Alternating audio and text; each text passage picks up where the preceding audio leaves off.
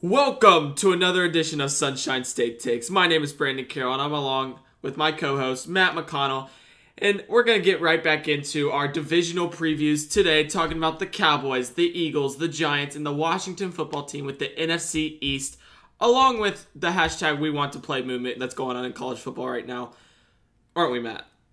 That's right, man. We just finished our AFC division previews. We gave our Super Bowl picks for the AFC at the end of last week's show. You gave the Ravens. I took a bit more of the bold take route and went with the Broncos. So we're going to progress through the NFC divisions here throughout the next few weeks, along with any other big sports topics that pop up. And when that's all wrapped up, we're going to give you the other half of our Super Bowl picks, and we're just going to go from there. We're excited. We're a little less than a month away from Chiefs Texans, assuming everything stays on pace with COVID and whatnot. Teams are starting to get back to training camp, so it's starting to really look like football might actually make its triumphant return.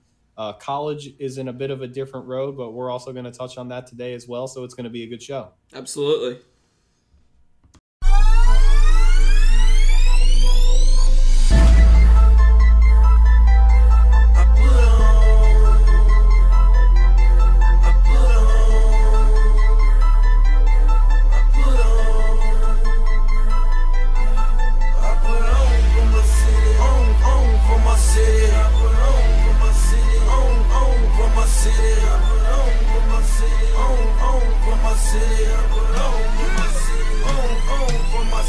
When they see me off in traffic, they say Jeezy on some other shit. Send them running straight back to the dealership.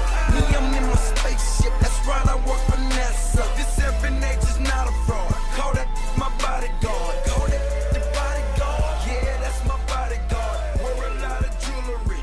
Young don't do security. What's whiter than a napkin? Harder than a dinner plate. If you want it, come and get it. You know I stay super straight. Ran up in my spot.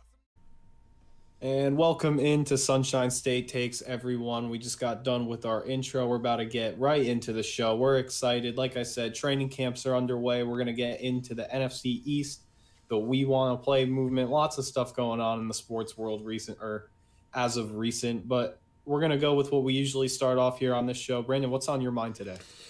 You know, I was trying to think of what's on my mind, and I drew a blank. One thing that I can talk about is, I've been really getting into golf lately, and so, I've been playing at least once a week, and, going to the range a few times, and I just finished school Tuesday.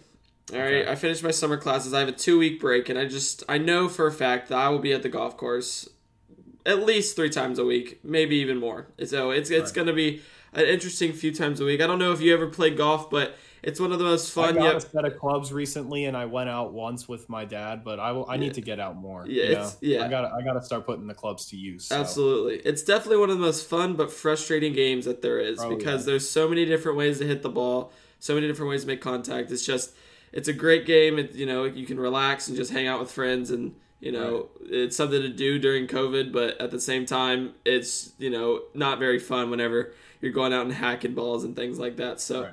Hopefully I can put together a good performance today. I'm the first person who will go to Top Golf and crush them all day long, but there are other aspects to the game of golf than just sending a ball 250 yards at Top Golf. I gotta work on a lot of other things, but I'd love to get out there more.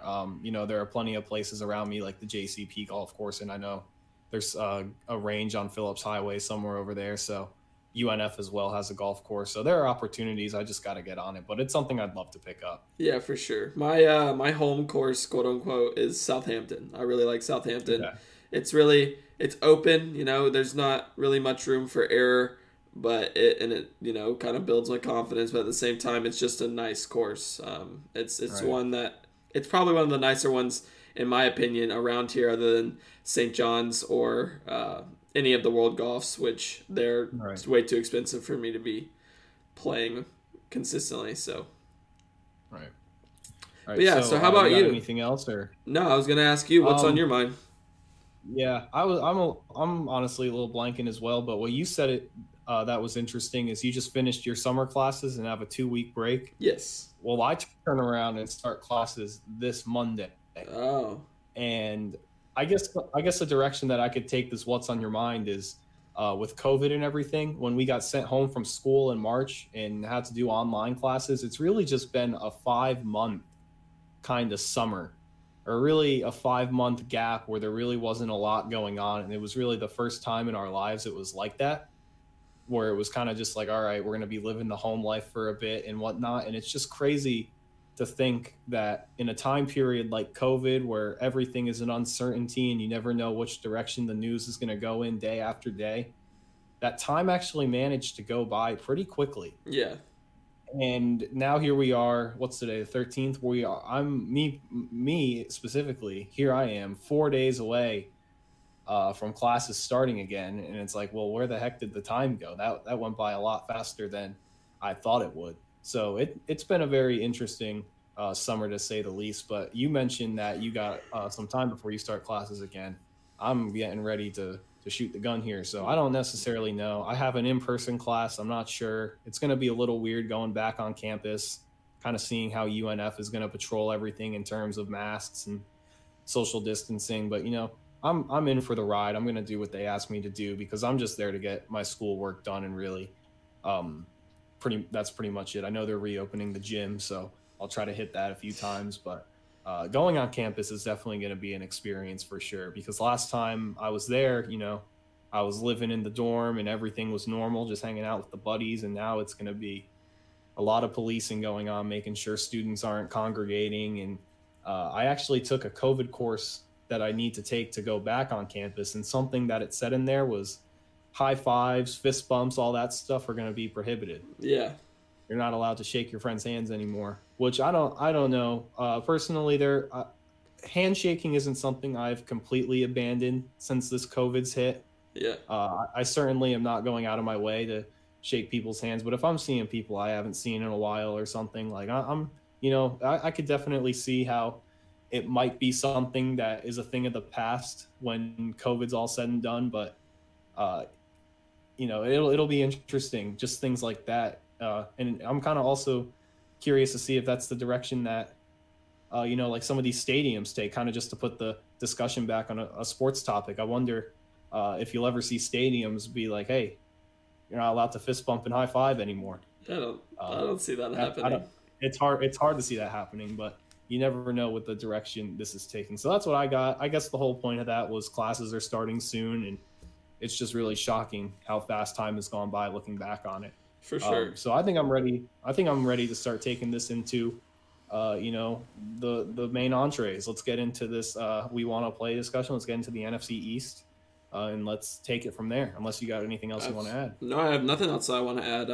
Actually, getting into we want to play is the direction I want to go right now. So we want to play kind of sprung up out of nowhere. That was happening around 10 o'clock at night. I don't remember exactly when. I think it was over the weekend.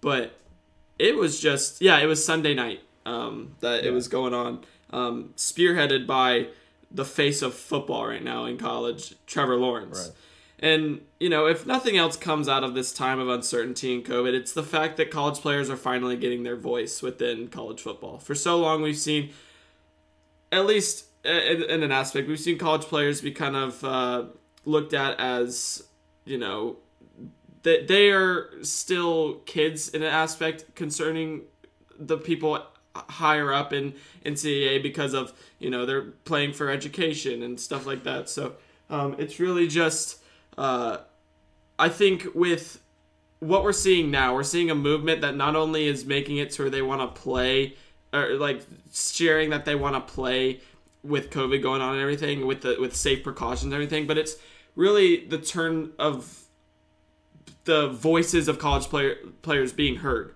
Because we haven't seen this. This is unprecedented. We've never seen college players' voices being heard in the way that it is right now. And I think that while it is very important to take a step back and realize, like, okay, these players actually want to play this season, it has much bigger implications than what's happening right now.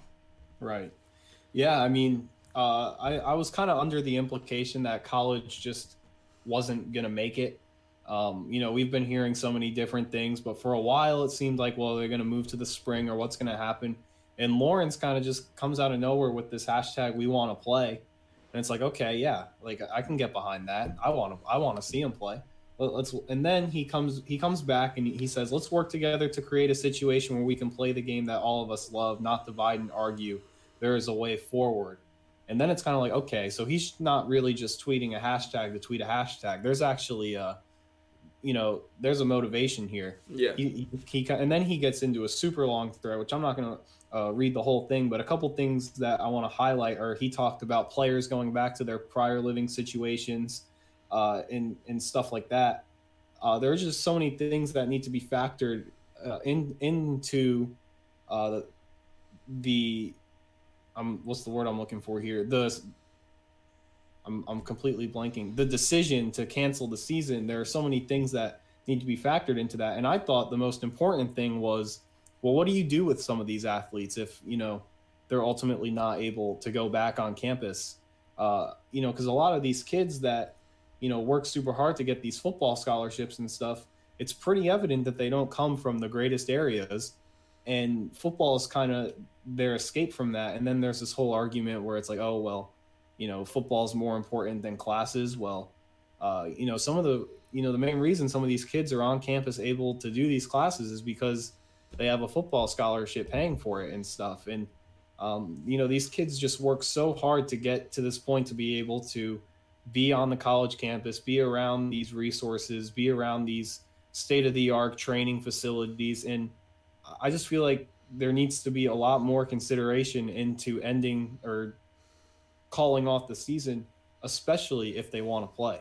Absolutely.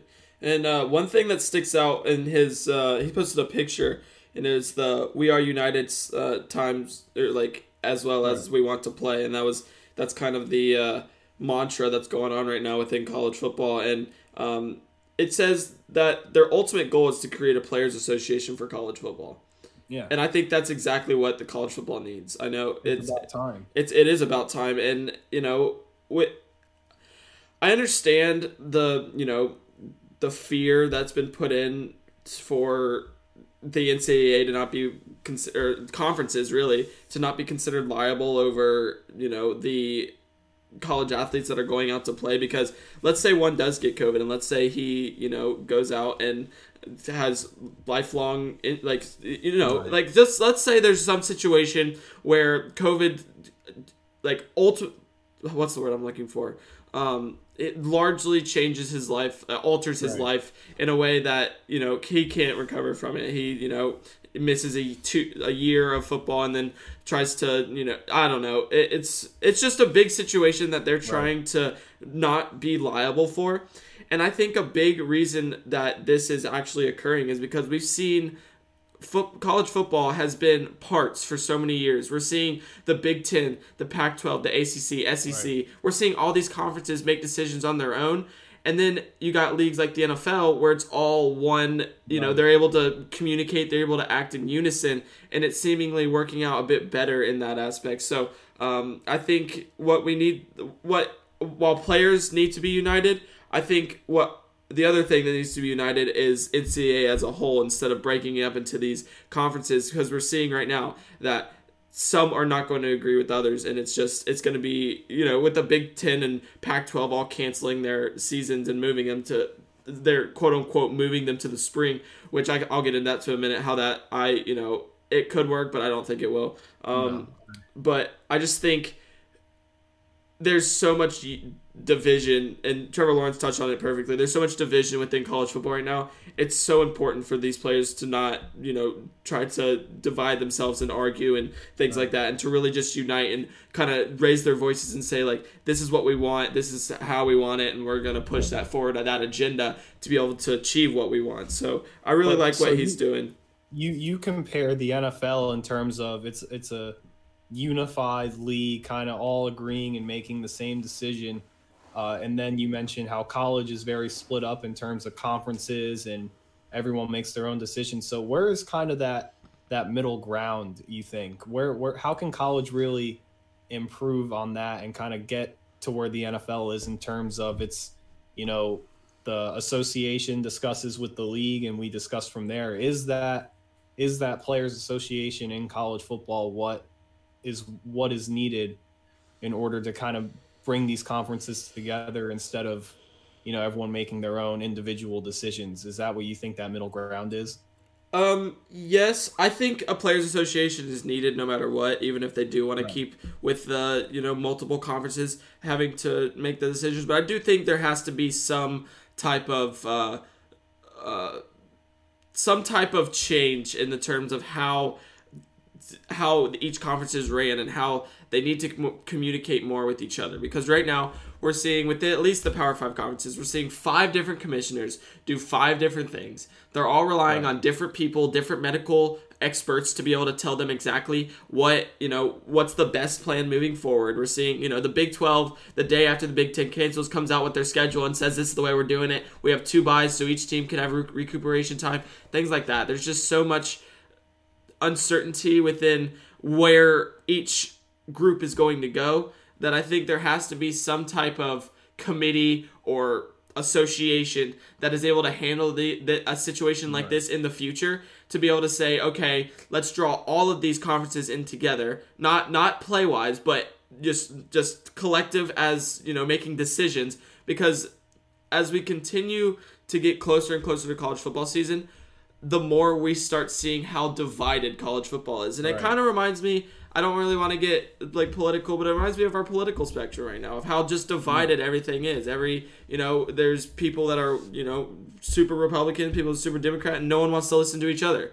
And so I think while that's a big problem in America, that's a big problem in what's going on in college football right now. Right. And honestly, obviously you have Trevor Lawrence and Justin Fields tweeting this hashtag we want to play and stuff like that. And then you kind of press on the tweet and you read the comments, and it's just crazy at this point how when someone hears the word COVID or hears the thought of getting life back on its feet during COVID, it seems like their first instinct is to just absolutely shame another person for wanting to get life back on its feet during COVID. And I see a bunch of it in the Fields and Lawrence comments. There are people calling Justin Fields an idiot for saying he wants to go play. There's nothing idiotic about it. If he wants to play, he should be able to play. But I certainly agree it's a little off topic there. But so there are just a couple things that make it difficult for college to play. And at the end of the day, college football can't really bubble. No, it's not like the NBA. I personally don't think the NFL can bubble either. They could, but it's just in terms of a football field gets so torn up, and you're using 3 facilities. You better be paying those field crews $100K a game to make sure those 3 field. Yeah. But once again, other conversation. It's just there are some things that make college football so difficult to happen. But in terms of the conferences unionizing and kind of coming together as one, I agree with that. I don't like the fact that we might potentially see a college football season without the Big Ten and the Pac-12. I think they all need to be on board, or they all need to be off board, because there's just no other way that makes sense. I mean, how does it make sense to have the SEC, ACC, and Big 12 play in the fall and compete for a national championship, and then you're going to have the Big 10 and Pac-12 come out in the spring? What are they going to compete for? At that point, it's just going to be about exposure for the draft. But if you play in the spring, now all of a sudden those athletes miss out on going to the combine, competing in pro days, stuff like that. I just don't see. And you said you wanted to get into it, so I'm sure you'll have some things to add, but I guess we can kind of use that as a bridge. I just don't really see spring football working. At first when I thought about spring football, I was like, if it's 100% all teams decide they want to move to the spring, it would be possible. Would it be the same product that we've seen be put on the field for years up until this point? No, it would not, because we'd see, different players not participate in things like that.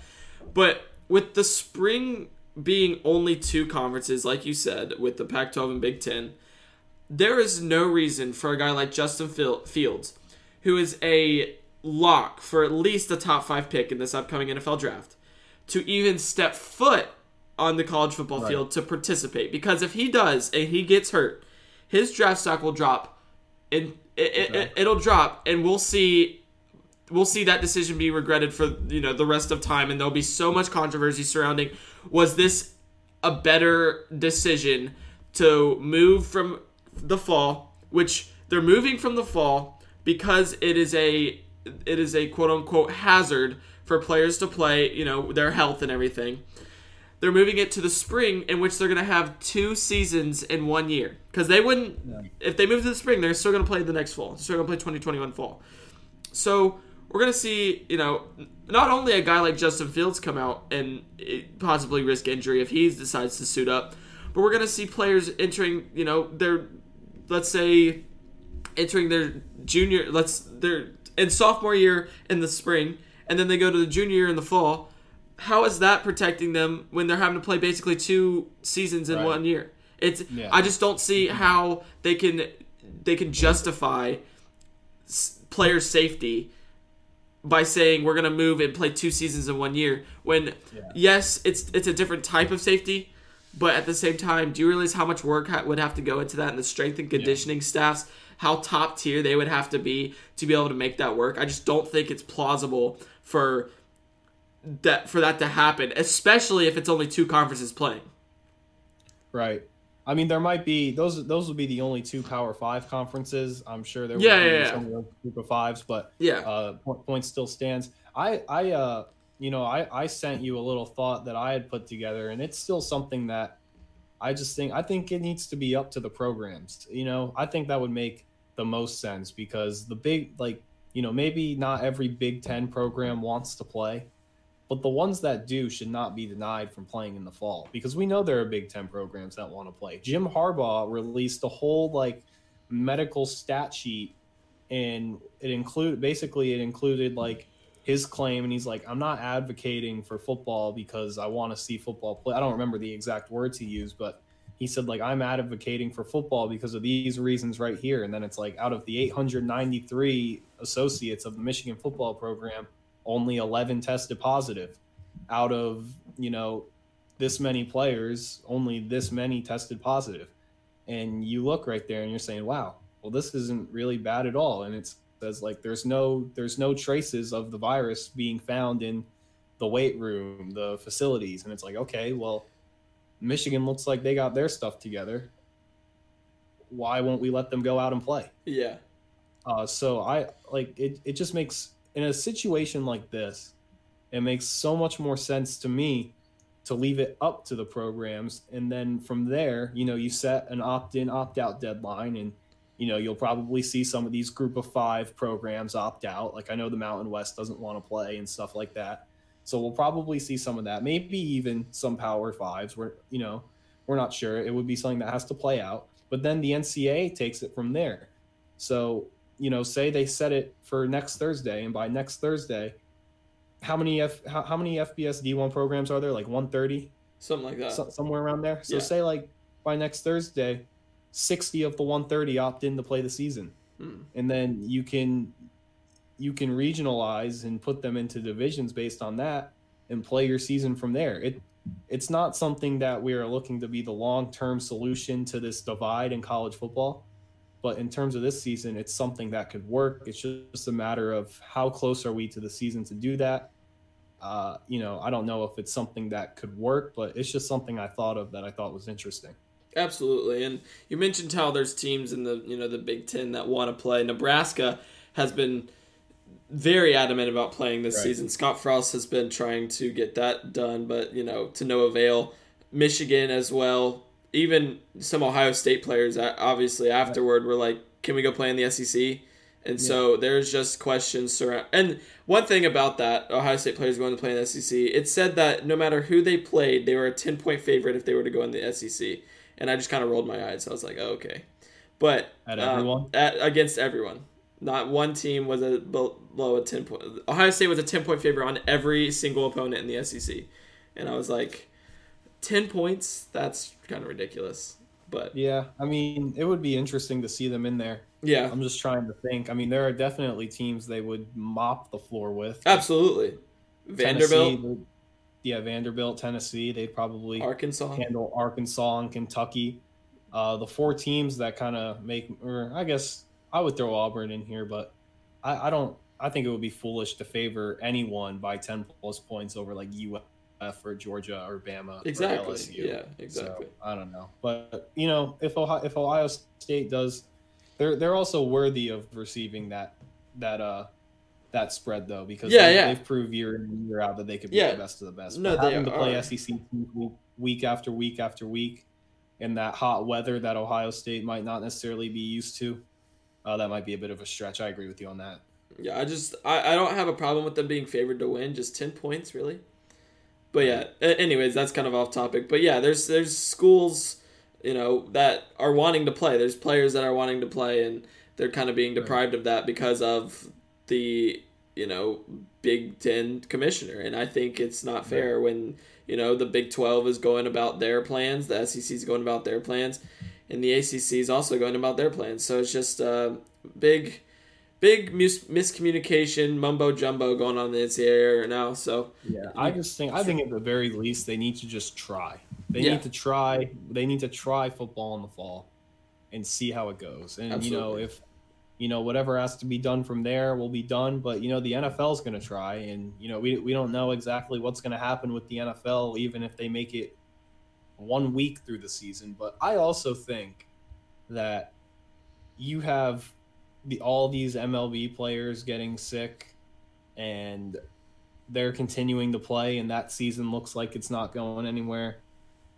I feel like the NFL's got a pretty good shot of making it to the finish line. But once again, it's really, we know basketball and hockey are gonna make it because the bubble system has worked perfectly. Yeah. If baseball can get through, I have a pretty good feeling that the NFL can get through. It's just going to be a matter of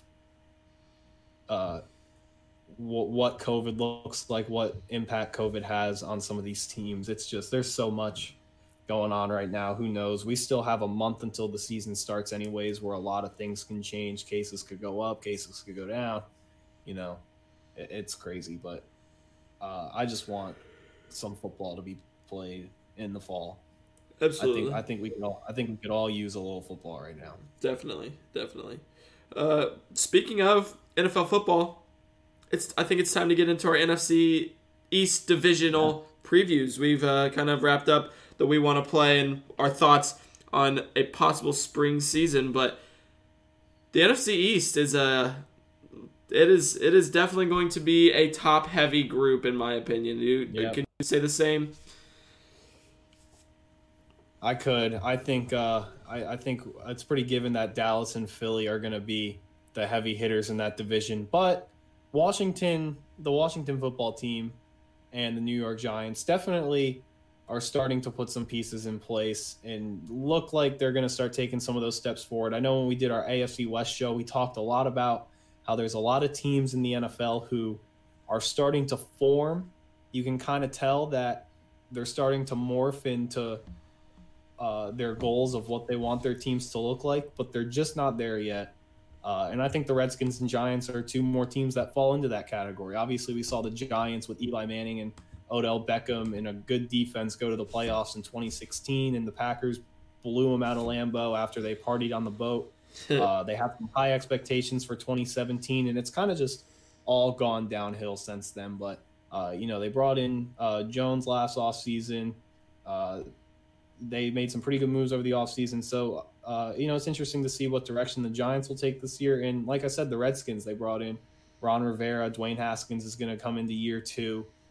Terry McLaurin's going to come into year 2. So I think those are the two teams we should get into first and kind of talk about, while they might not be good this year, what the expectations should be, for some of those young guys this year and the team expectations as a whole for the upcoming season. So, whether we want to do the football team or the Giants doesn't matter to me, but I think either of those franchises will be a good place to start. Yeah, I'm looking at the Washington football team schedule right now, and what they've been able to do with bringing in Ron Rivera, I think is going to be huge for their franchise. Ron Rivera is a guy that came into Carolina and really took over. He's nothing short of being a leader that can lead. Well, obviously, he can lead teams to success. And we saw that in Carolina with him being able to have a solid quarterback in Cam Newton and take that team, a very talented offensive skill set team, to the Super Bowl in 2015 before they lost to the Denver Broncos. But we're going to see the Redskins come in to what is going to be year 1 for Ron Rivera with a rather daunting schedule at the beginning of the season, beginning and end, to be honest. They have a few games in the middle, but other than that, it's going to be a rather difficult season for this Washington football team. They start out week 1 at home against Philadelphia, who I believe to be a team that is going to be pretty solid this season, but we'll get into that in just a little bit. So they start out September 13th against Philadelphia.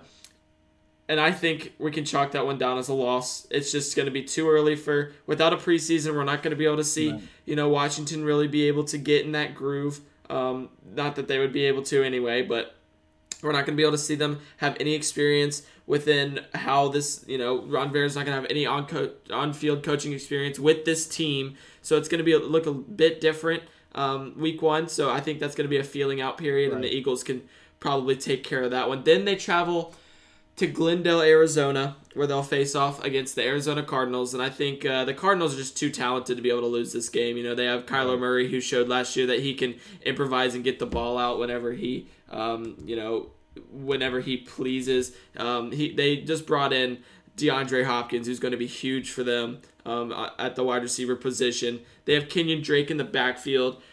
They have Larry Fitzgerald on the opposite side of DeAndre Hopkins, Christian Kirk, just guys surrounding Kyler Murray that can really make plays, and they can really be something special this season. NFC West is going to be a hefty division. We kind of talked a bit about their wide receiver groups on Twitter, which we're going to get into next episode with a tier list of wide receiver groups. Make sure to stay tuned for that.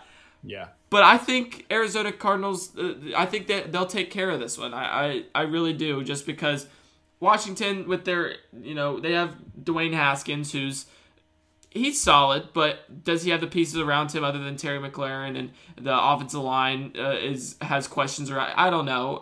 It's going to be different to see him going out and making decisions week 2 in a new system, and still being rather new to the NFL and not really getting a year to develop, like I think is so important for these new NFL quarterbacks. Especially to touch on Dwayne Haskins for a second. I think he showed signs of improvement down the stretch of the season, but you mentioned the receiver core outside of McLaurin is lacking. They brought in Richard Rodgers, so he's always been a pretty reliable tight end target at the very least. He's not a world beater by any means. He's not your Kelsey or Ertz or Kittle, but he's solid. And I feel like Aaron Rodgers definitely showed or relied on him in Green Bay multiple times. So that should be a solid tight end piece to have a veteran there. But like I said, the weapons are lacking. Old man Adrian Peterson is your running back. Darius Geis got cut. And this O-line really is bottom of the barrel in the league outside of Brandon Sheriff. So, I just feel like where games are lost this year is their offense just isn't going to be able to keep up. I mean, when your first 4 games are Philly, Arizona, Cleveland, Baltimore, and the Rams, who are all pretty – even the Giants should show signs of improvement on offense this year. And then you go Dallas. I just don't really see where Washington's offense is able to keep up with any of these teams. I don't see them winning at one game before their bye. I see them being defeated before bye. I was looking at that Giants game thinking they could win there, but I was definitely going to chime in at some point and say that I see these first 5 games being a loss for sure. Whether they start 1-6 or 0-7, it's not going to be a pretty start for this team at all. And it stinks because I don't necessarily feel like this is a bad team. It's an improving team. It's just they're just still way too early in the improvement process to go out and really turn any heads this season. And you mentioned it, the schedule is just so daunting. So absolutely. And then after their bye, I have them at 0-7. They go and they play the Giants again. So they play the Giants really twice in 2 game weeks, 3 weeks really. Pretty much. They go Giants, Cowboys, bye, and then Giants again. So 2 weeks. Yeah, it's gonna be, it's difficult to beat a team twice in a season. It's difficult to beat a team 2 times in this short span, and so I think I can give the Redskins a win after their bye. They'll really be. I think it'll be different. They'll be able to get the Giants at home, and they'll be able to put something together if they don't beat the Giants the first time. I think that the Giants are also a team that they have some pieces around them, around Daniel Jones, but they're still a year or two out from being anything close to mediocre. They're still bottom of the barrel. Yeah, and then they go Detroit, Cincy. I don't think they beat Detroit. There's potential for a win over Cincy there. Then Dallas, Pittsburgh, San Francisco, Seattle. I mean, they close out the season. I feel so bad that Washington has to go through that stretch. Yeah. That's going to be brutal, and they're probably going to lose all 4 of those games by double digits. Yeah. And then Carolina could be a win. I don't really have high expectations at all for Carolina this year. There's potential for 3 wins at most on this schedule. That's what I was going to say. I was thinking they're going to be 3-13, 2-14, and that's right. They have to put something together with that Giants, Lions, Bengals trio right there. If they don't, if that is their best opportunity to win their football games, and if they don't do that, it could be another, year of despair for Washington fans. Right, but then you also set yourself up with a pretty good draft pick, and there are opportunities from there. So, like I said, it's still a rebuilding phase for the Redskins. So, it's nothing against them if they aren't good this year. That's just the current state of their franchise. I mean, for crying out loud, they're called the football team. I feel like we've been calling them the Redskins, but they're technically the football team.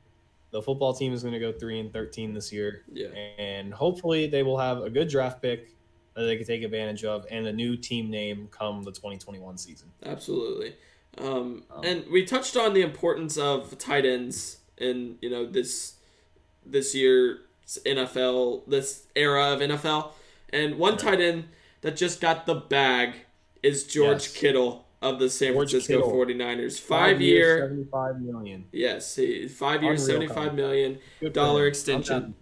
Absolutely. He's now the highest paid tight end in NFL history. And he's actually, they did a... What?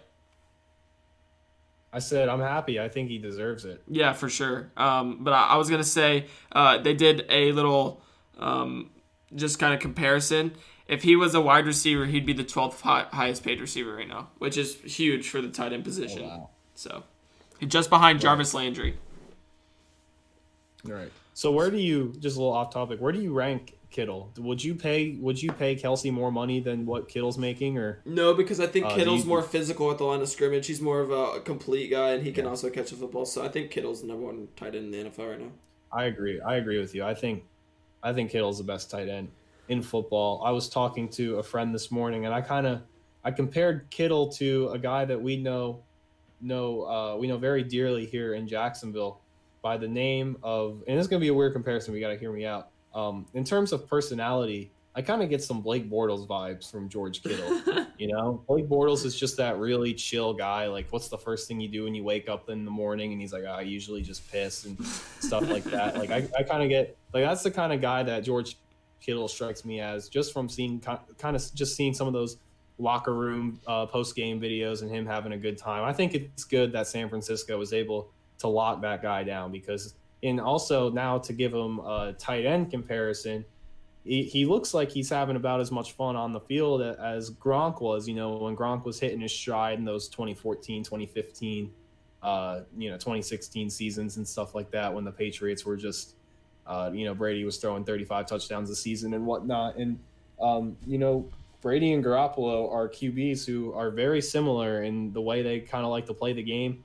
Obviously, Garoppolo is no Brady by any means yet, but you can kind of see the similarities there. And the biggest similarity is it seems like they're both pretty fond of a dominant tight end. So I think it's really good that San Francisco did that, not just for the sake of their team, but for the sake of their quarterback will have a reliable security blanket for the next 5 years. Absolutely. So I think that's a great move there. But anyways, so do we have anything else to touch on the Redskins? We're both feeling 3-13. I think this defense is going to be a bit better than people will give them credit for. I think they have some good pieces here. They brought in Ronald Darby, Kendall Fuller. Landon Collins is a pretty good, strong safety. They brought in Thomas Davis, who's aging. And then obviously Chase Young, the rookie, the expectations for him are through the roof. They're nothing shy of star power on the defensive side of the football. But where they lose their games is offensively. Right. They're going to score like 18 points a game this year. Maybe. It's going to be tough for them. Now, if Haskins shows he is a legitimate playmaker in this league and can extend plays and kind of, use improv to kind of make something out of nothing with this offense, then that could help the Redskins. But once again, this offensive line is just not good enough to hold Haskins up the way it needs to, and it's going to be a struggle. Yeah. So, but it's also, it's a given at the same time that the Redskins aren't ready to take that step this year. So 3-13, 2-14 for the Redskins, something around that. For sure. They will be bottom of the barrel in the league, and obviously bottom of the barrel in the NFC East. So, are we ready to get into the Big Apple? I want to touch on Dwayne Haskins real quick. Okay. Just yet again, he is.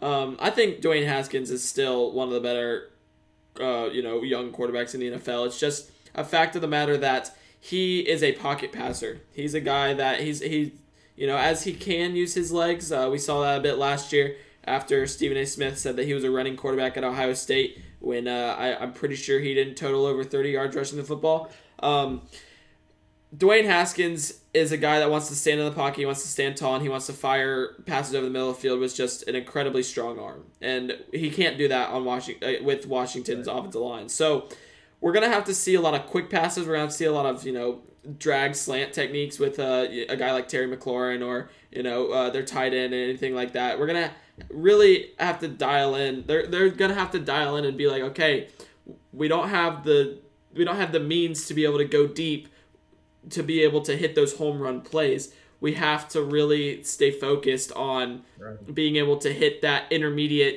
the 7 to 10 yards and be able to continuously move the football. So I think this Washington team, while they might not be able to see much offensive success this season, when they have it, it's going to be they're hitting those short chunk plays that we've seen New England thrive off of for years.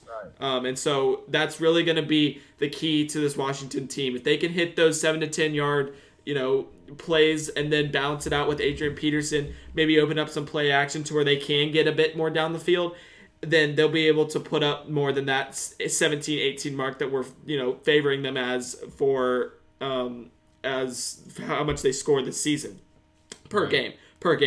So that's going to be in the games they play Cincy and Detroit and New York. I think we might see a bit more of a play action type scheme where Adrian Peterson is getting the carries and opening it up for the passes down the field. We're going to see some quick passes, and we're also going to see my guy Riverboat Ron be able to do some things that normally NFL coaches wouldn't do because it would cost them their job.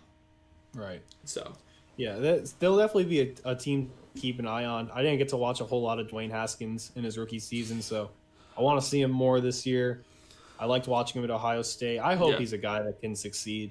It's not going to be this year. All we can hope for, especially if you are a football team fan, that he takes some steps forward, and maybe it might not be this year or even next year, but eventually they'll start bringing in some more pieces, improving that offensive line.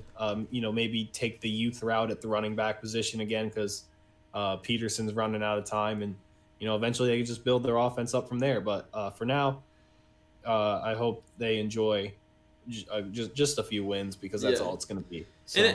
And it's truly unfortunate that they had to get rid of Darius Geis. I agree with them with what they did, but Darius Geis was a guy that they could really, I thought they were going to be able to build around him at the running back position, kind of with the veteran veteran younger guy 1-2 punch that you had with Peterson and Geis.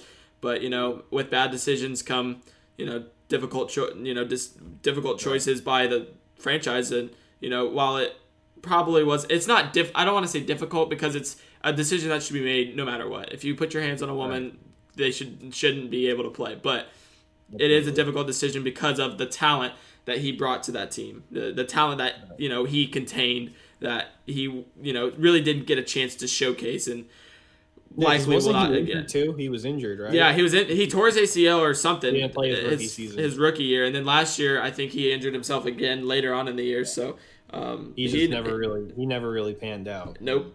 That's probably it for him. Yes. It's unfortunate, but like you said, bad choices. Bad things happen because you make bad choices. So yeah. rightfully so. So is that it on the Yeah, Washington? I'm ready to move on to the Giants. All right, let's get into the Giants. Thoughts on this offseason, what they did, how anything you want to touch on? I really like the Joe Judge hiring. New England guy, special teams coordinator, coming in to change the culture in New York. He's got some good pieces to do it with. I think I was kind of looking through their off-season additions, and a guy I saw on there, Nate Ebner from the Patriots. Now he's by no means in the special teams department, he's a great playmaker, which is why I'm kind of interested to see how Joe Judge is going to incorporate him into that. Also, they brought in James Bradbury, who, similar to what he was doing in Carolina last year, is going to be leading what's probably going to be a below average secondary in New York. So I definitely think they've brought in a couple pieces. Obviously, Andrew Thomas in the draft. This offense should be much improved compared to what it was last year. I just think this defense has some struggles, and the culture change is going to have to come first before the winning team gets fielded in New York. I agree. I like the addition of Colt McCoy as a backup for Daniel Jones. Colt McCoy has been a guy who our friend Dylan Corey has pushed as a starting quarterback since he left Texas. Sorry, Dylan, I just don't agree. But we need to get him on here so he can talk about that. He could talk for hours about that. But anyways, I just think that this Giants team offensively, they have to go through Saquon Barkley, and they have to be able to get Evan Ingram involved early and often, because the thing that on this offense, obviously the offensive line struggled last season and really the year before that as well, where there's so many question marks surrounding the position group is the wide receiver position. They have guys like Corey Coleman, Sterling Shepard, Golden Tate, veterans who really have Darius Slayton. Yeah, guys who we've seen make plays before, but they have never really been.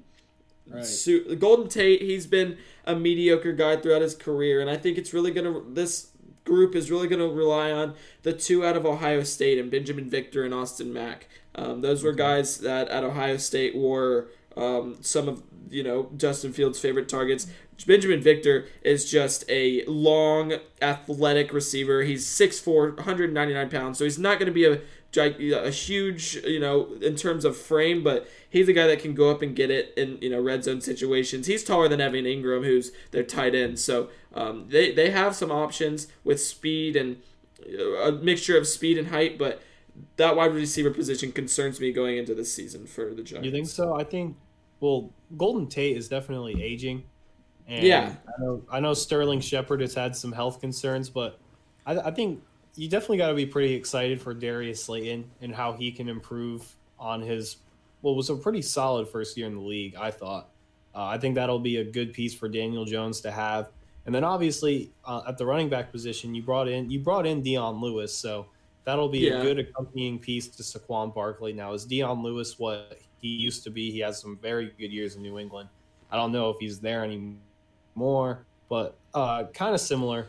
Kind of similar to Saquon, a good pass catcher, a good, just a good runner in general out in the open field, I think. So, that could definitely be a very intriguing running back core. And then obviously, like I said, Andrew Thomas on the O-line. Now, Logan Mankins isn't playing. I don't know if he opted out or what the situation was there. Or no, I'm not thinking of Logan Mankins. Am I thinking of Nate Solder? I don't know. Yeah, I'm not sure. They lost a piece on the O-line. It was one of the two. Yeah, it's Solder.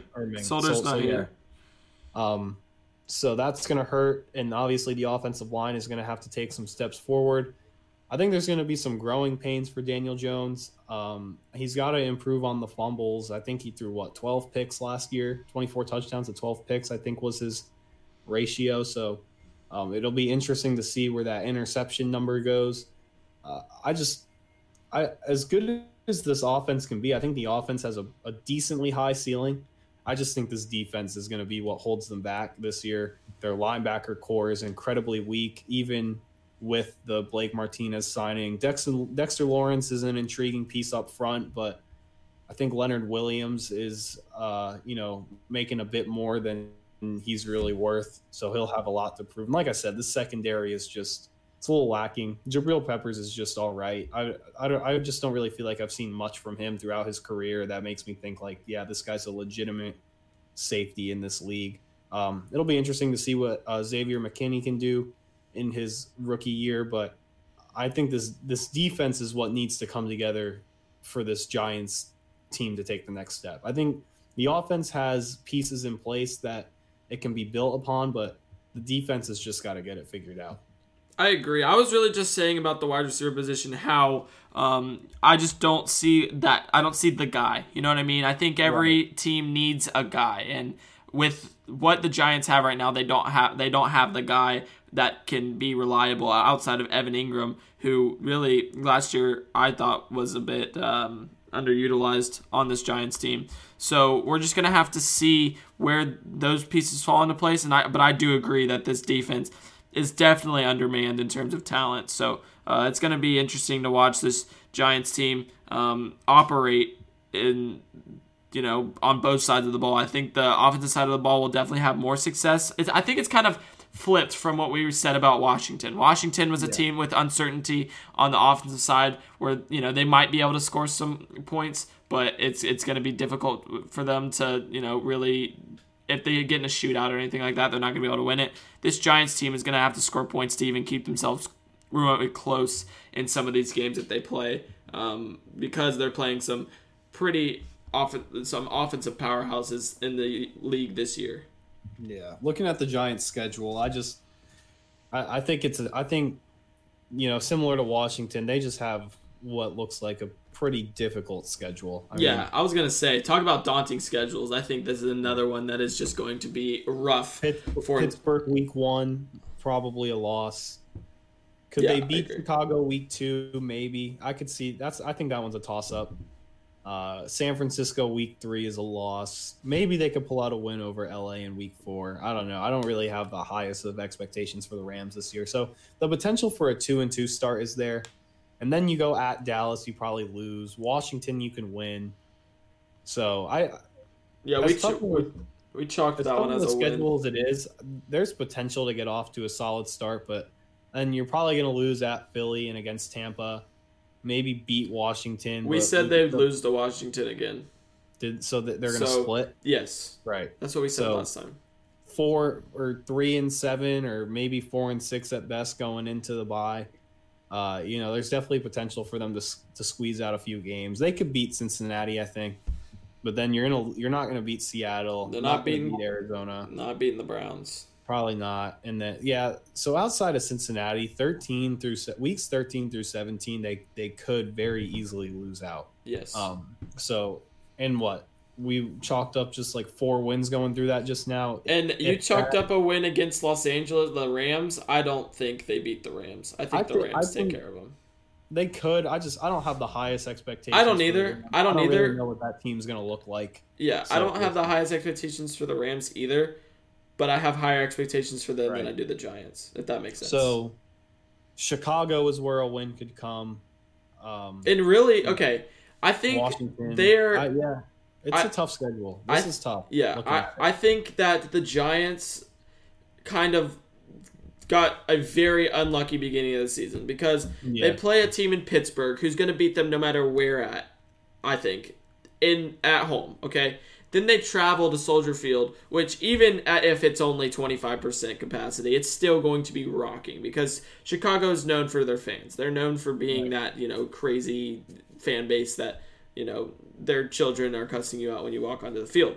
So I just don't see the Giants defense going in there and, being able to, this Bears offense is not good at all, but the Bears defense is very good. So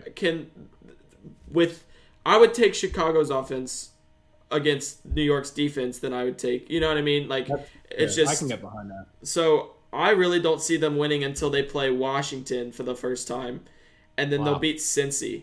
So they could even be worse than Washington. We chalked out 2-14, 3-13. I think is another realistic, point for this Giants team, and I think it really relies on can they sweep Washington or will they split Washington?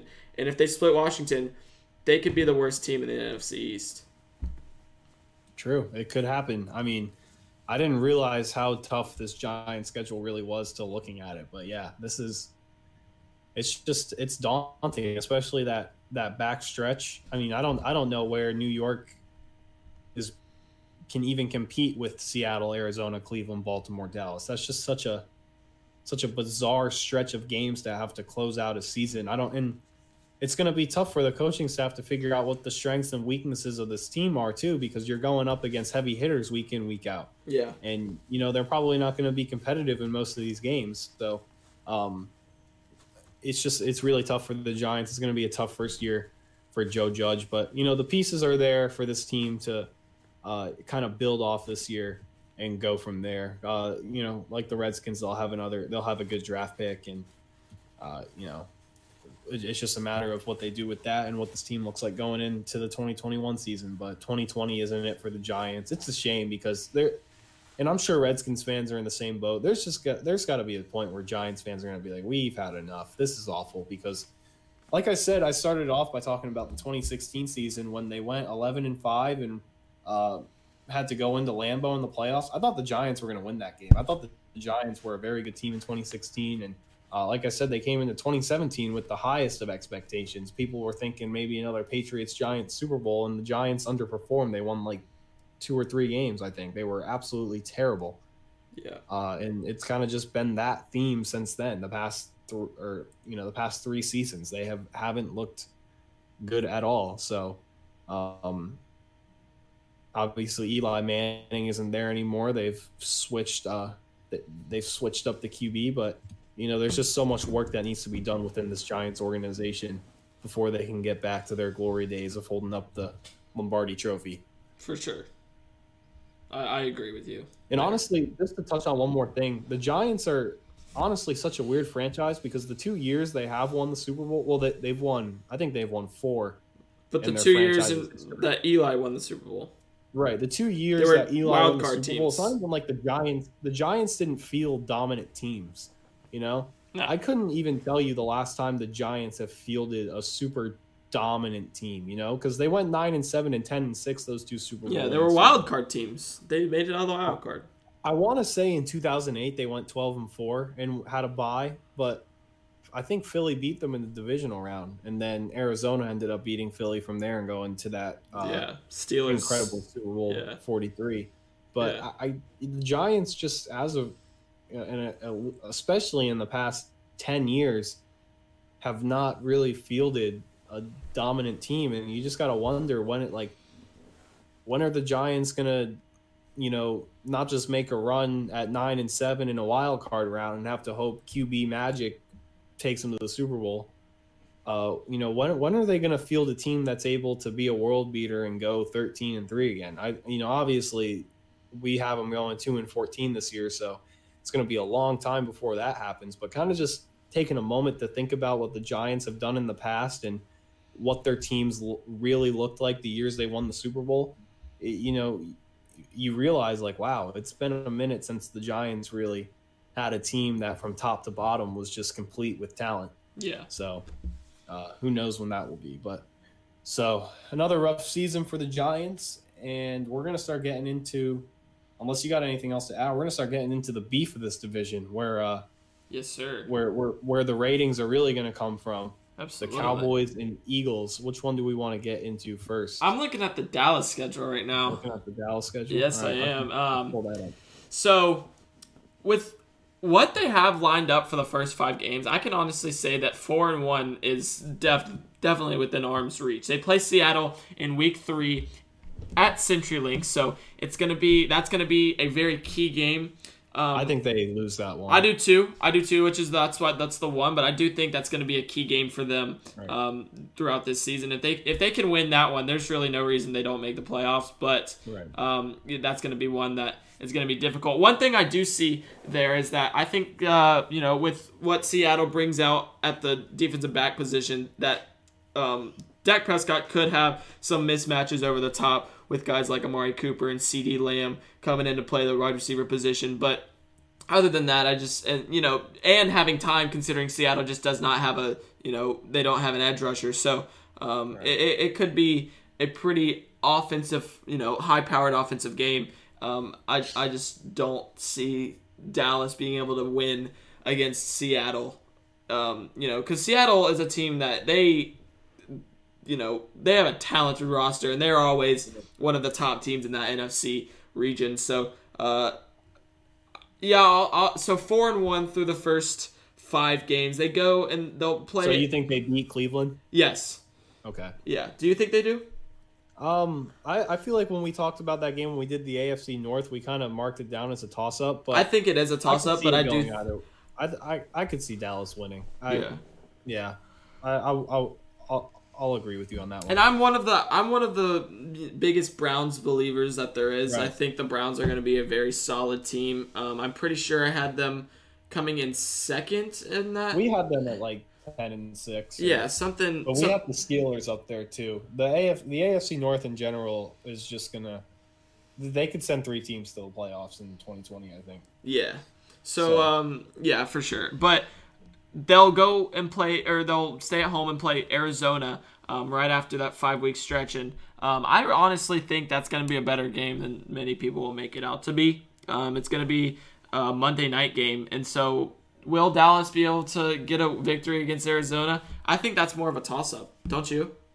That could be one of those games where you think Dallas is going to win, and that could be one of those typical Dallas chokes on primetime games, and it could even be more. It could even be by more than a touchdown. It could be one of those games where that could be one of those statement games for the Cardinals and one of those classic Cowboys choking games. Yeah, I could definitely see that. That's an interesting game. So you said you got the Cardinals, or? I said it was a toss-up. So it's a toss-up for sure. So at this point they'll be 4-1.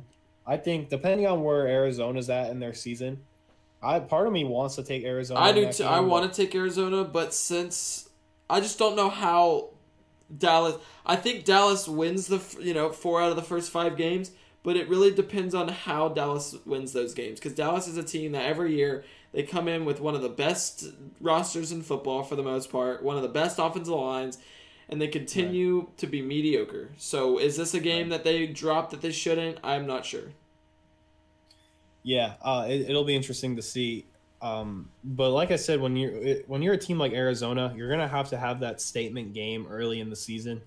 And now I haven't really looked at Arizona's schedule yet, but that could be that game for Arizona. So it really just depends on where both those teams are. But I think Arizona matches up with Dallas pretty well. I think Arizona will match up with most teams' defenses pretty well this year. You got an elusive quarterback and 2 of the best wide receivers in the game, plus some other good options such as Christian Kirk and Andy Isabella. So I think the Cardinals are just loaded with talent, but so is Dallas at the wide receiver position, and Dallas probably beats them at the running back position. So a lot of points will probably be scored here. It's a tough game to pick. I think for now, I'm going to mark down the Cardinals just because the Cowboys are going to have that early season choke somewhere in. Yeah. Unless the Cowboys are here to prove this year that that's not what this program is about anymore, but we'll see. Yeah. I think I'm going to go with Arizona for now. The other thing is a 5-1 start for Dallas just doesn't sit right with me.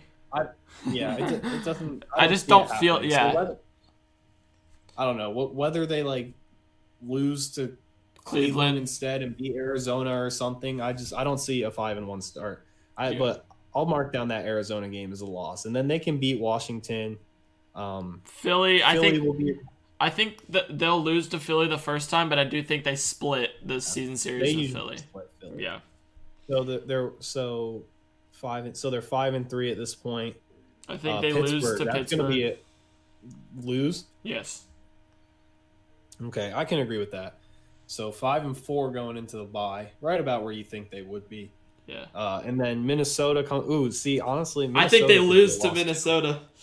Minnesota is they're going to be one of my sleeper teams this year. Minnesota has it going on. If they can keep Dalvin Cook healthy, they have just as good as a receiver core last year, even after losing Stephon Diggs.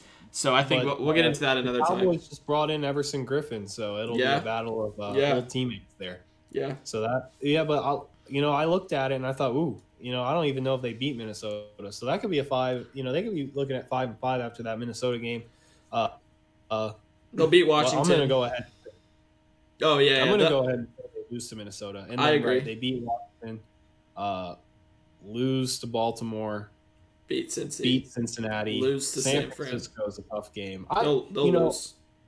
Probably, I could see them beating San Francisco, especially if they have to have a win late in the season. But as of right now, you mark down San Francisco for a win there. Yeah, and then here's where they get their win in the late in the season. They'll beat Philly, and then they'll beat New York.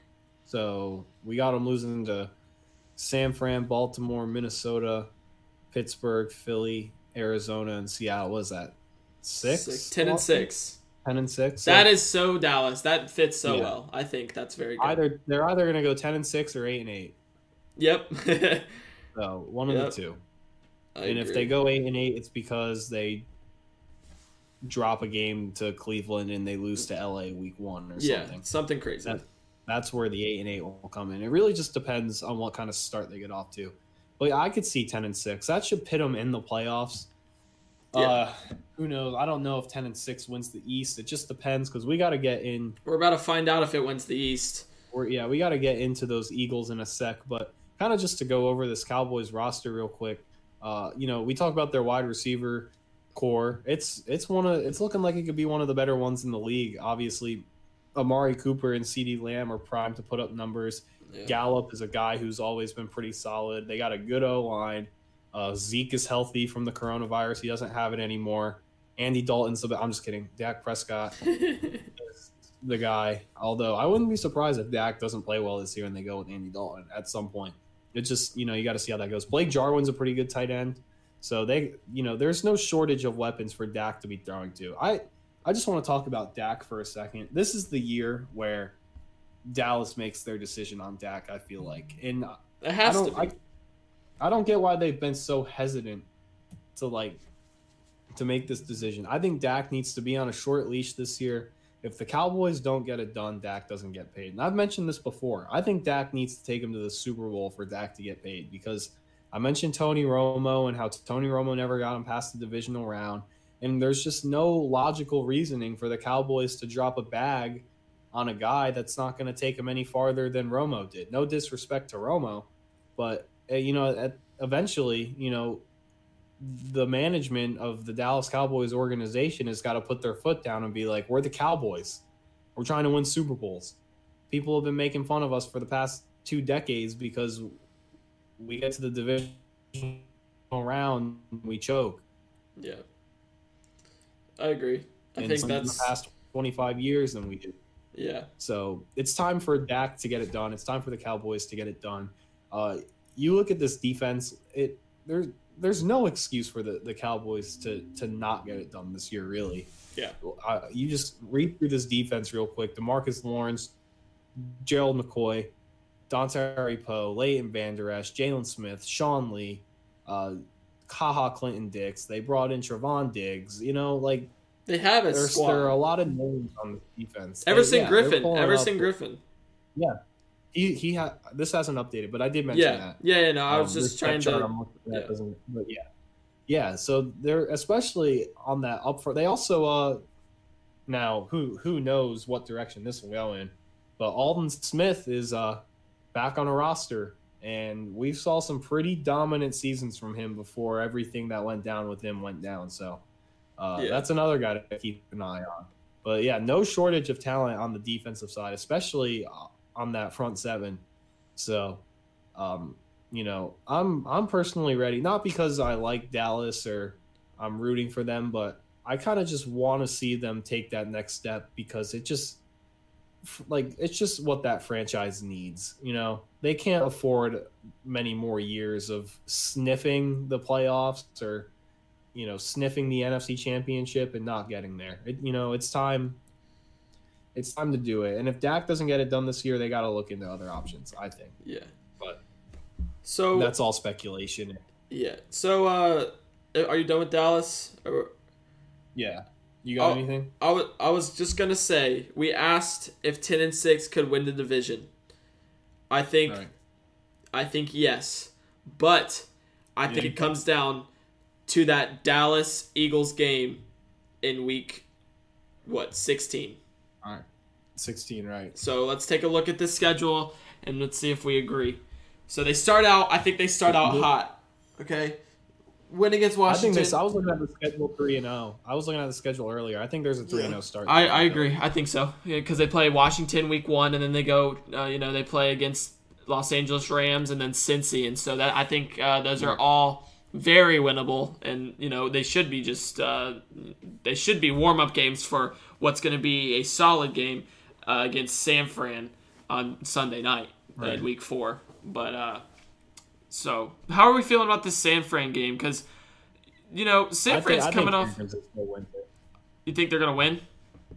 Yeah, I think the Eagles start off 3-0, but then they'll be 3-3 right after that San Fran pitch. That's what I was gonna say. I think they're gonna win 3, lose 3, then they're gonna beat the Giants in Dallas, so they'll go into that bye week at 5-3. Yeah. And then they'll beat the Giants again to get to 6-3, and then I think another 3-game losing stretch comes in. Cleveland, Seattle. Well, I think they could beat Green Bay, but then they're gonna drop New Orleans. So what is it? They're going to be 6-3. Then they're going to be 6-5, 7-5. So 7-6 after that New Orleans game. Then Arizona. That's a toss. That's another toss up. It's in Arizona. I think I could take Arizona. So they'll be 7-7 going into that Dallas game. And if they're 7-7 and Dallas is like 8-6 and Dallas is like 8-6 or whatever, then that game will kind of determine where the NFC East goes. And if we pick Dallas, then that gets Dallas to 9-6, where they beat the Giants next week to go 10-6. That essentially knocks Philly out. So you're right, 10-6 should be good enough to win this division for Dallas. Yeah. I kind of had I had them a bit higher going into that Dallas game. I had them actually beating Arizona.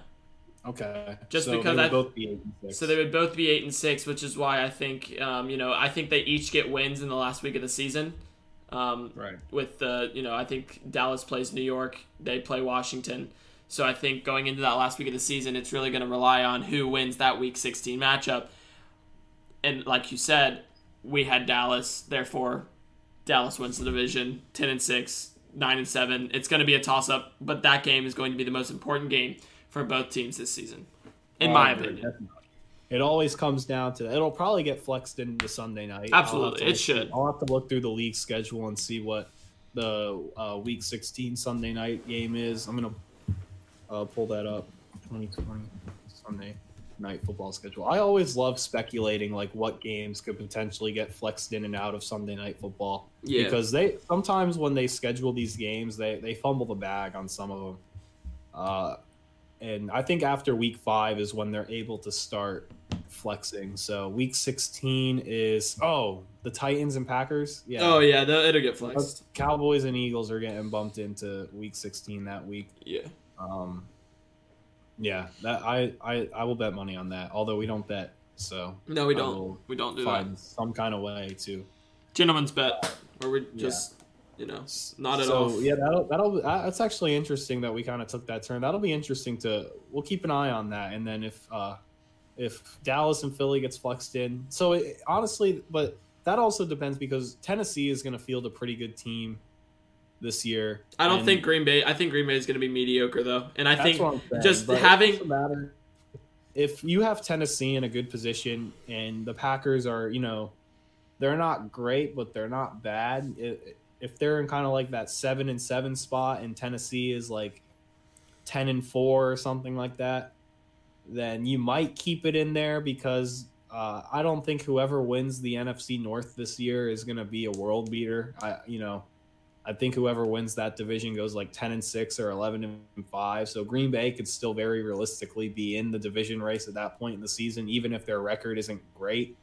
And that could make it tough because at the end of the day, you don't really want to flex Aaron Rodgers out of Sunday Night Football. But also the NFC East on Sunday Night Football just seems to drive ratings through the roof. You always have like the Cowboys and Giants or Giants and Eagles or, Cowboys and Eagles playing on Sunday night. It seems like at least 3 times a year you see that matchup on Sunday night or prime time. in some kind of way. Yeah. So that's what I was going to say. I was going to say the opportunity to flex a Dallas team at home into a Sunday night game against a divisional opponent for the division, basically, is way too much to pass up for a game, Green Bay at Tennessee. You know, they've played before. You know, they probably have had some good games in the past, but the storied rivalry of the Cowboys and the Eagles going at it to decide who's going to get in to that number 1 seed in the NFC East for the 2020 playoffs. There's no way they don't bite the bullet on that one. Yeah, so that'll be interesting to keep an eye on. But also you got to factor in now. It's not what's the word? It's not unheard of for a team to be on Sunday night 2 weeks in a row, because the Cowboys are on Sunday night in Week 15 against the Niners. So if that's the case, they'll be going. But like I said, that's not unheard of for that to happen. I'm trying to think. If anyone can do it, it's the Cowboys. They love getting the Cowboys into prime time. The Cowboys are just the biggest prime time team in the NFL. You'll see teams play like a Sunday night game and then a Monday the next week, or something like that. You don't really see a team go back to back on Sunday night. It's definitely happened. I just can't think off the top of my head. Yeah. But what they might do is, you know how they normally have those Saturday games right before the end of the season, that Week 16. Maybe they'll push that Green Bay Titans into that Saturday slot. Move Dallas and Eagles into the Sunday night slot as a way to keep both as primetime games. You know what I mean? Yeah, I'm going to look and see what some of those, because usually when they schedule those Saturday games, because those usually occur in like Week 16 and maybe Week 15, they usually just have a couple of games they put to the side and they don't have an announced start time for it. Yeah. So I'm pulling up. I just out of curiosity, I want to see what some of those games are for this year, but my computer is deciding it doesn't want to load the league schedule, so might just have to revisit that after the show. We can talk a bit about that next week if you want to, to look at. Pulling up. So Tampa Bay at Detroit. This is for Week 16. Tampa Bay at Detroit, Miami at Vegas, Cleveland at New York, Jets, San Francisco at Arizona, and Denver at the Chargers are the games that don't have start times attached to them. Gotcha. So there's obviously going to be a lot of stuff going on there in terms of. I think there'll be some maneuvering of games. We'll see. Moved around and stuff, and then I want to say Week 15 also has some games. Yes, they do. Buffalo at Denver, Carolina at Green Bay, Detroit at Tennessee, Houston at Indy, and the Jets at the Rams all don't have start times attached. So that'll be something. It's always interesting, but that also, looking at it, those are more Saturday games than I feel like they ever usually go with. Yeah. So, just something to keep an eye on. I always like looking at the schedules and kind of mixing and matching and stuff. So, so what we got Philly going 9-7, 9-7, yeah, and then Dallas rounding out at 10-6. Right? Yep. So that's interesting, because that's going to be a disappointing year for Philly. But it's also a year that they can squeeze into that 7 seed depending on how other teams perform. So is it disappointing in terms of record? Yes. Is it disappointing in not getting into the playoffs? That's up to, how the rest of the NFC plays out. It's also, the biggest factor, obviously, is can Carson Wentz stay healthy? Absolutely. And what can Jalen Hurts do if he's called in to play? That's something I'm keeping an eye out. If Wentz goes down, I'm definitely going to be catching the Eagles game when Jalen Hurts is starting, because that's a guy I kind of want to see what he can do in the NFL. Yeah. Because there were talks about him going to New England, and then Philly kind of swooped in and got him out of nowhere. So I don't know. We'll see. It'll be interesting. And then obviously this defense is still looking pretty good, so they'll be competitive in a lot of games. I just, it's a good thing they won their Super Bowl in 2017, because I feel like that was their window. Yeah. That was the year they had to do it, and they did it. Yeah. So, one thing I do want to point out is that, they still are lacking at the wide receiver position. They have guys like Greg Ward and Deshaun Jackson, even Alshon Jeffrey, who's currently on the physically unable to perform list. Right. It's the health of these guys, too. Exactly. But the guy that I think it really relies upon is Jalen Reagor. I think he, the rookie out of TCU, if he can get, get going in terms of them getting him the ball. He's an explosive playmaker that can really be reliable in certain situations for this Eagles team. And he's really going to be the guy that, if they do get into the playoffs, I think he is going to have a major part in having a pretty solid rookie season.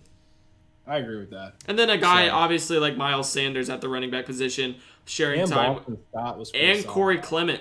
Right. He was hurt last season, but he was solid before then. And so Zach Ertz and Dallas Goedert at tight end. Yeah. They have weapons, but it's really about the wide receiver position that's still the question marks. And then on the opposite side, it's still in the defensive back territory is still up in the air. Jalen Mills is now at safety, so that I think that'll help them a bit on the back end. But can a guy like Rasul Douglas really step up and things like that? There's just so many. There's a lot of question marks. Well, they brought in Darius Slay. That should help. Yeah, Darius Slay will help a lot, but you need. Wait, is Rasul? Yeah, Rasul Douglas is still there. So who's going to be that number 2 alongside? Right. Darius Slay? Is it going to be the 5'9" Avonte Maddox, or is it going to be 6'2" Rasul Douglas? There's gonna They got Nicole Roby-Coleman. Right. So he'll be a big slot guy. So that bumps out Maddox from the slot position unless they run dime or anything like that. So yeah, I think this Eagles team, while there are question marks, they do have talent to be able to get to that point. But like me and you were talking about last night about New England, there's a lot of ifs, and if the ifs pan out, they're going to be solid. But if they don't, then obviously could be another difficult stretch for the Eagles, I should say. So we got the Cowboys taking the NFC East this year, and we are because we started our NFC East previews today, it means our projected NFC predicted playoff picture is only just starting to form, but you can count Dallas in. They are going to be 10-6. They're going to win the NFC East. We are not sure how Philly's 9-7 record is going to fit in yet. We still got some more NFC teams to predict. But this is a start. We got the Cowboys making the playoffs in 2020. Let's see if Dak and Jerry's world can do something. Obviously we don't know who they could potentially be going up yet against. That will be figured out as we figure out what we think some of these teams' records will be as we go on. But that's what we got for the NFC East today. It's going to be a tale of, good teams and bad teams, really. Yeah. You're going to have Dallas and Philly, who are going to do what they usually do, be competitive, and you're going to have the Giants and Redskins, who could potentially be 2 of the worst records in the NFL. So it's the football team, Matt, the Washington football team. The Washington football team. Get it together. It's going to take a while to get that right. I've just been calling them the Redskins. I know it might not be acceptable anymore, but I feel like we should be given like a 3-month grace period. Grace period where if we do say Redskins, it's only because that's what we're used to saying it, because we've been saying it for the past however long we've been alive. 19 years. Exactly. I know. I've been saying Redskins for 19 years. Now you expect me to call them. Yeah. You expect me to remember that. We'll see. I do like their helmets though with the numbers. Yeah, their helmets are really nice. I don't know. Are their uniforms really going to look that much different though? Not really. They just have Washington scheme. Yeah, they just have Washington across the top instead of Redskins. Yeah.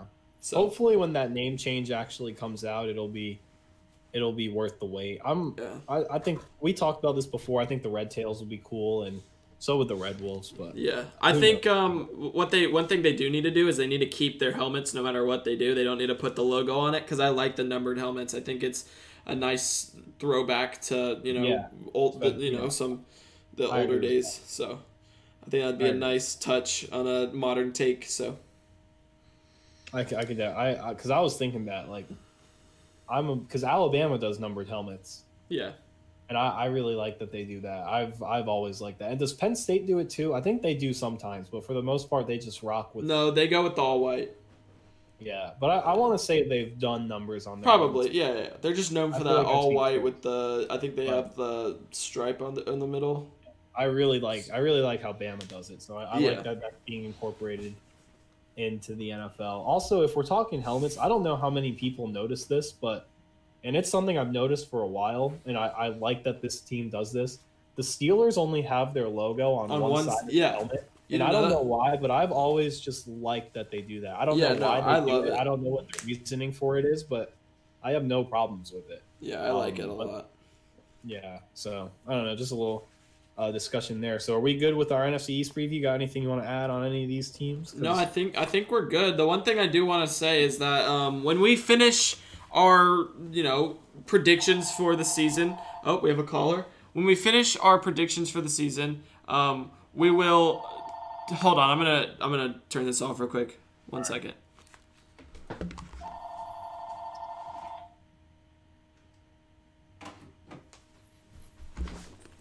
Sorry about that, everyone. The phone just started ringing, so I had to get that turned off real quick. But one thing I do want to do when we finish everything here is I want to go back through and give a bit of a better playoff picture of the teams that we have. Right. So go through 1 through 7 seeds for each conference. Lay out who has the bye. Obviously, it's going to be Baltimore in the AFC.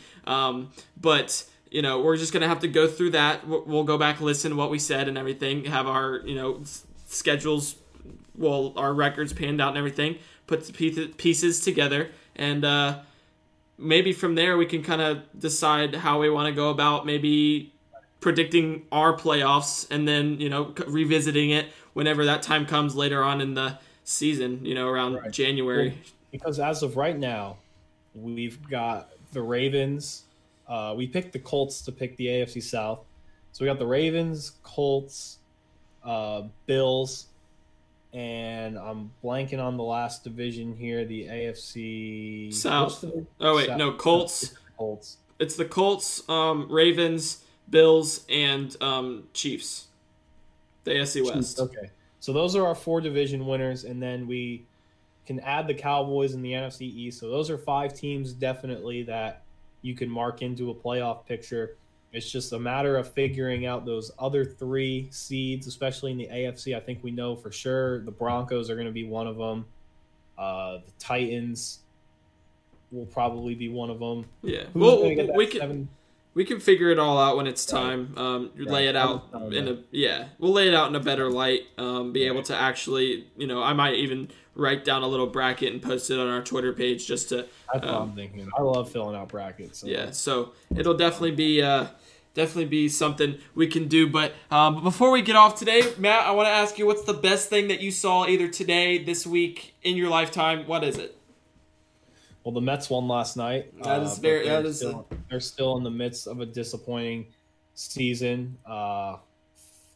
I've finally been getting to watch a bit more of the NBA. I was watching a little bit of the Sixers and Raptors last night. I saw the Nuggets and Jazz over the weekend, which was a great game. That went into like 2 overtimes or something, and Donovan Mitchell made some big shots down the stretch. So, I've been pretty busy and haven't been able to watch the return of sports as much as I'd like to.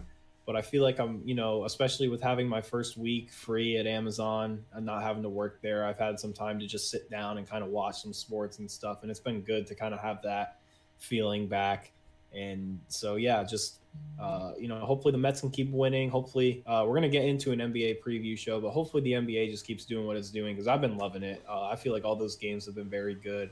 There's been some great storylines. The Suns are 7-0 and Damian Lillard dropped 61 playing out of his mind after him and Skip Bayless had a huge feud, which I thought was hilarious. Yeah, that's who I was gonna touch on for my biggest thing I saw.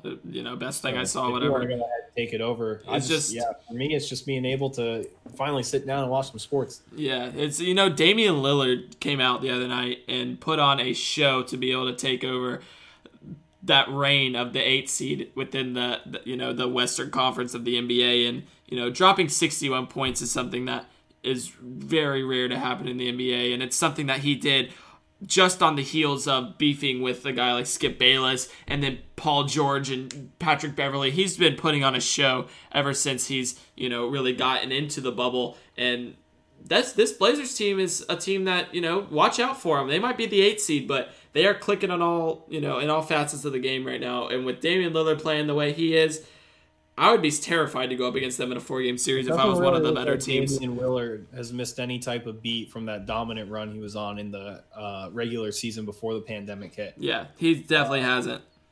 Just something, I just got this alert. I don't know if you've seen anything, but Russell Westbrook is going to miss at least the start of the playoffs with a quad injury. Yes, and you want to know the crazy thing about that?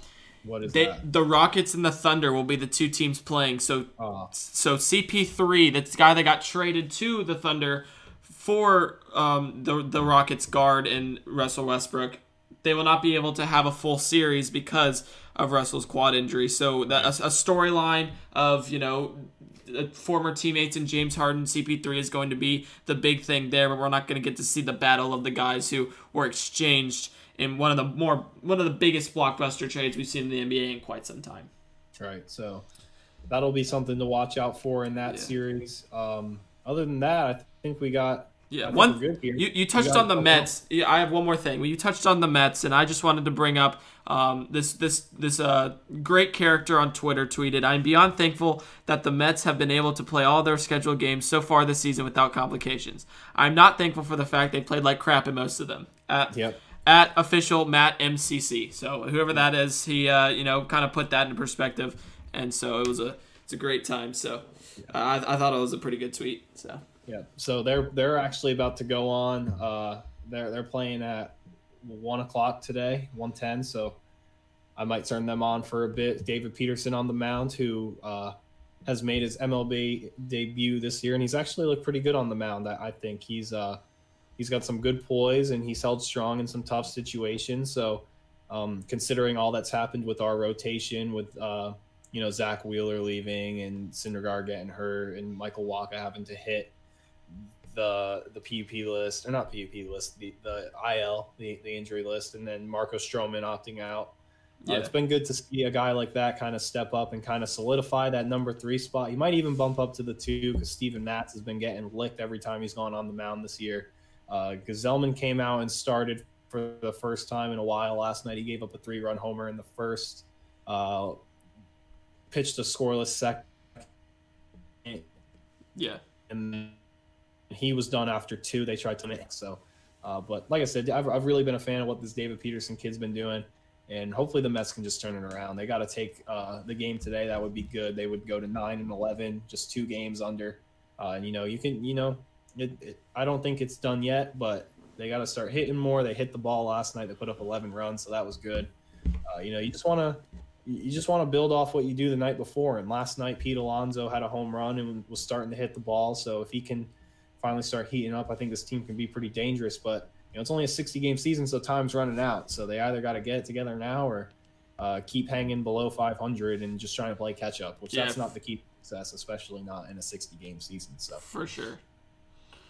So yeah, I think that's our show. So thank you everyone for listening. We'll be back hopefully Saturday. We're gonna turn around and give you guys another episode pretty quickly. Yeah, we're gonna try to decipher after the show whether we want to publish it Saturday when we record or whether we want to push it to Sunday to give a little bit more time for this one to get some plays. We'll talk about that in just a minute. But thank you for listening. We're gonna give you an NBA preview on Saturday. We'll be back next Wednesday with yet another divisional preview. I think we're going to go with the NFC South following the path that we set out for with the AFC. So it's going to be another fun show that we have for you.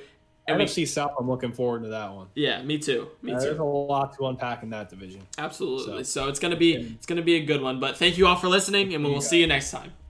Have a good one.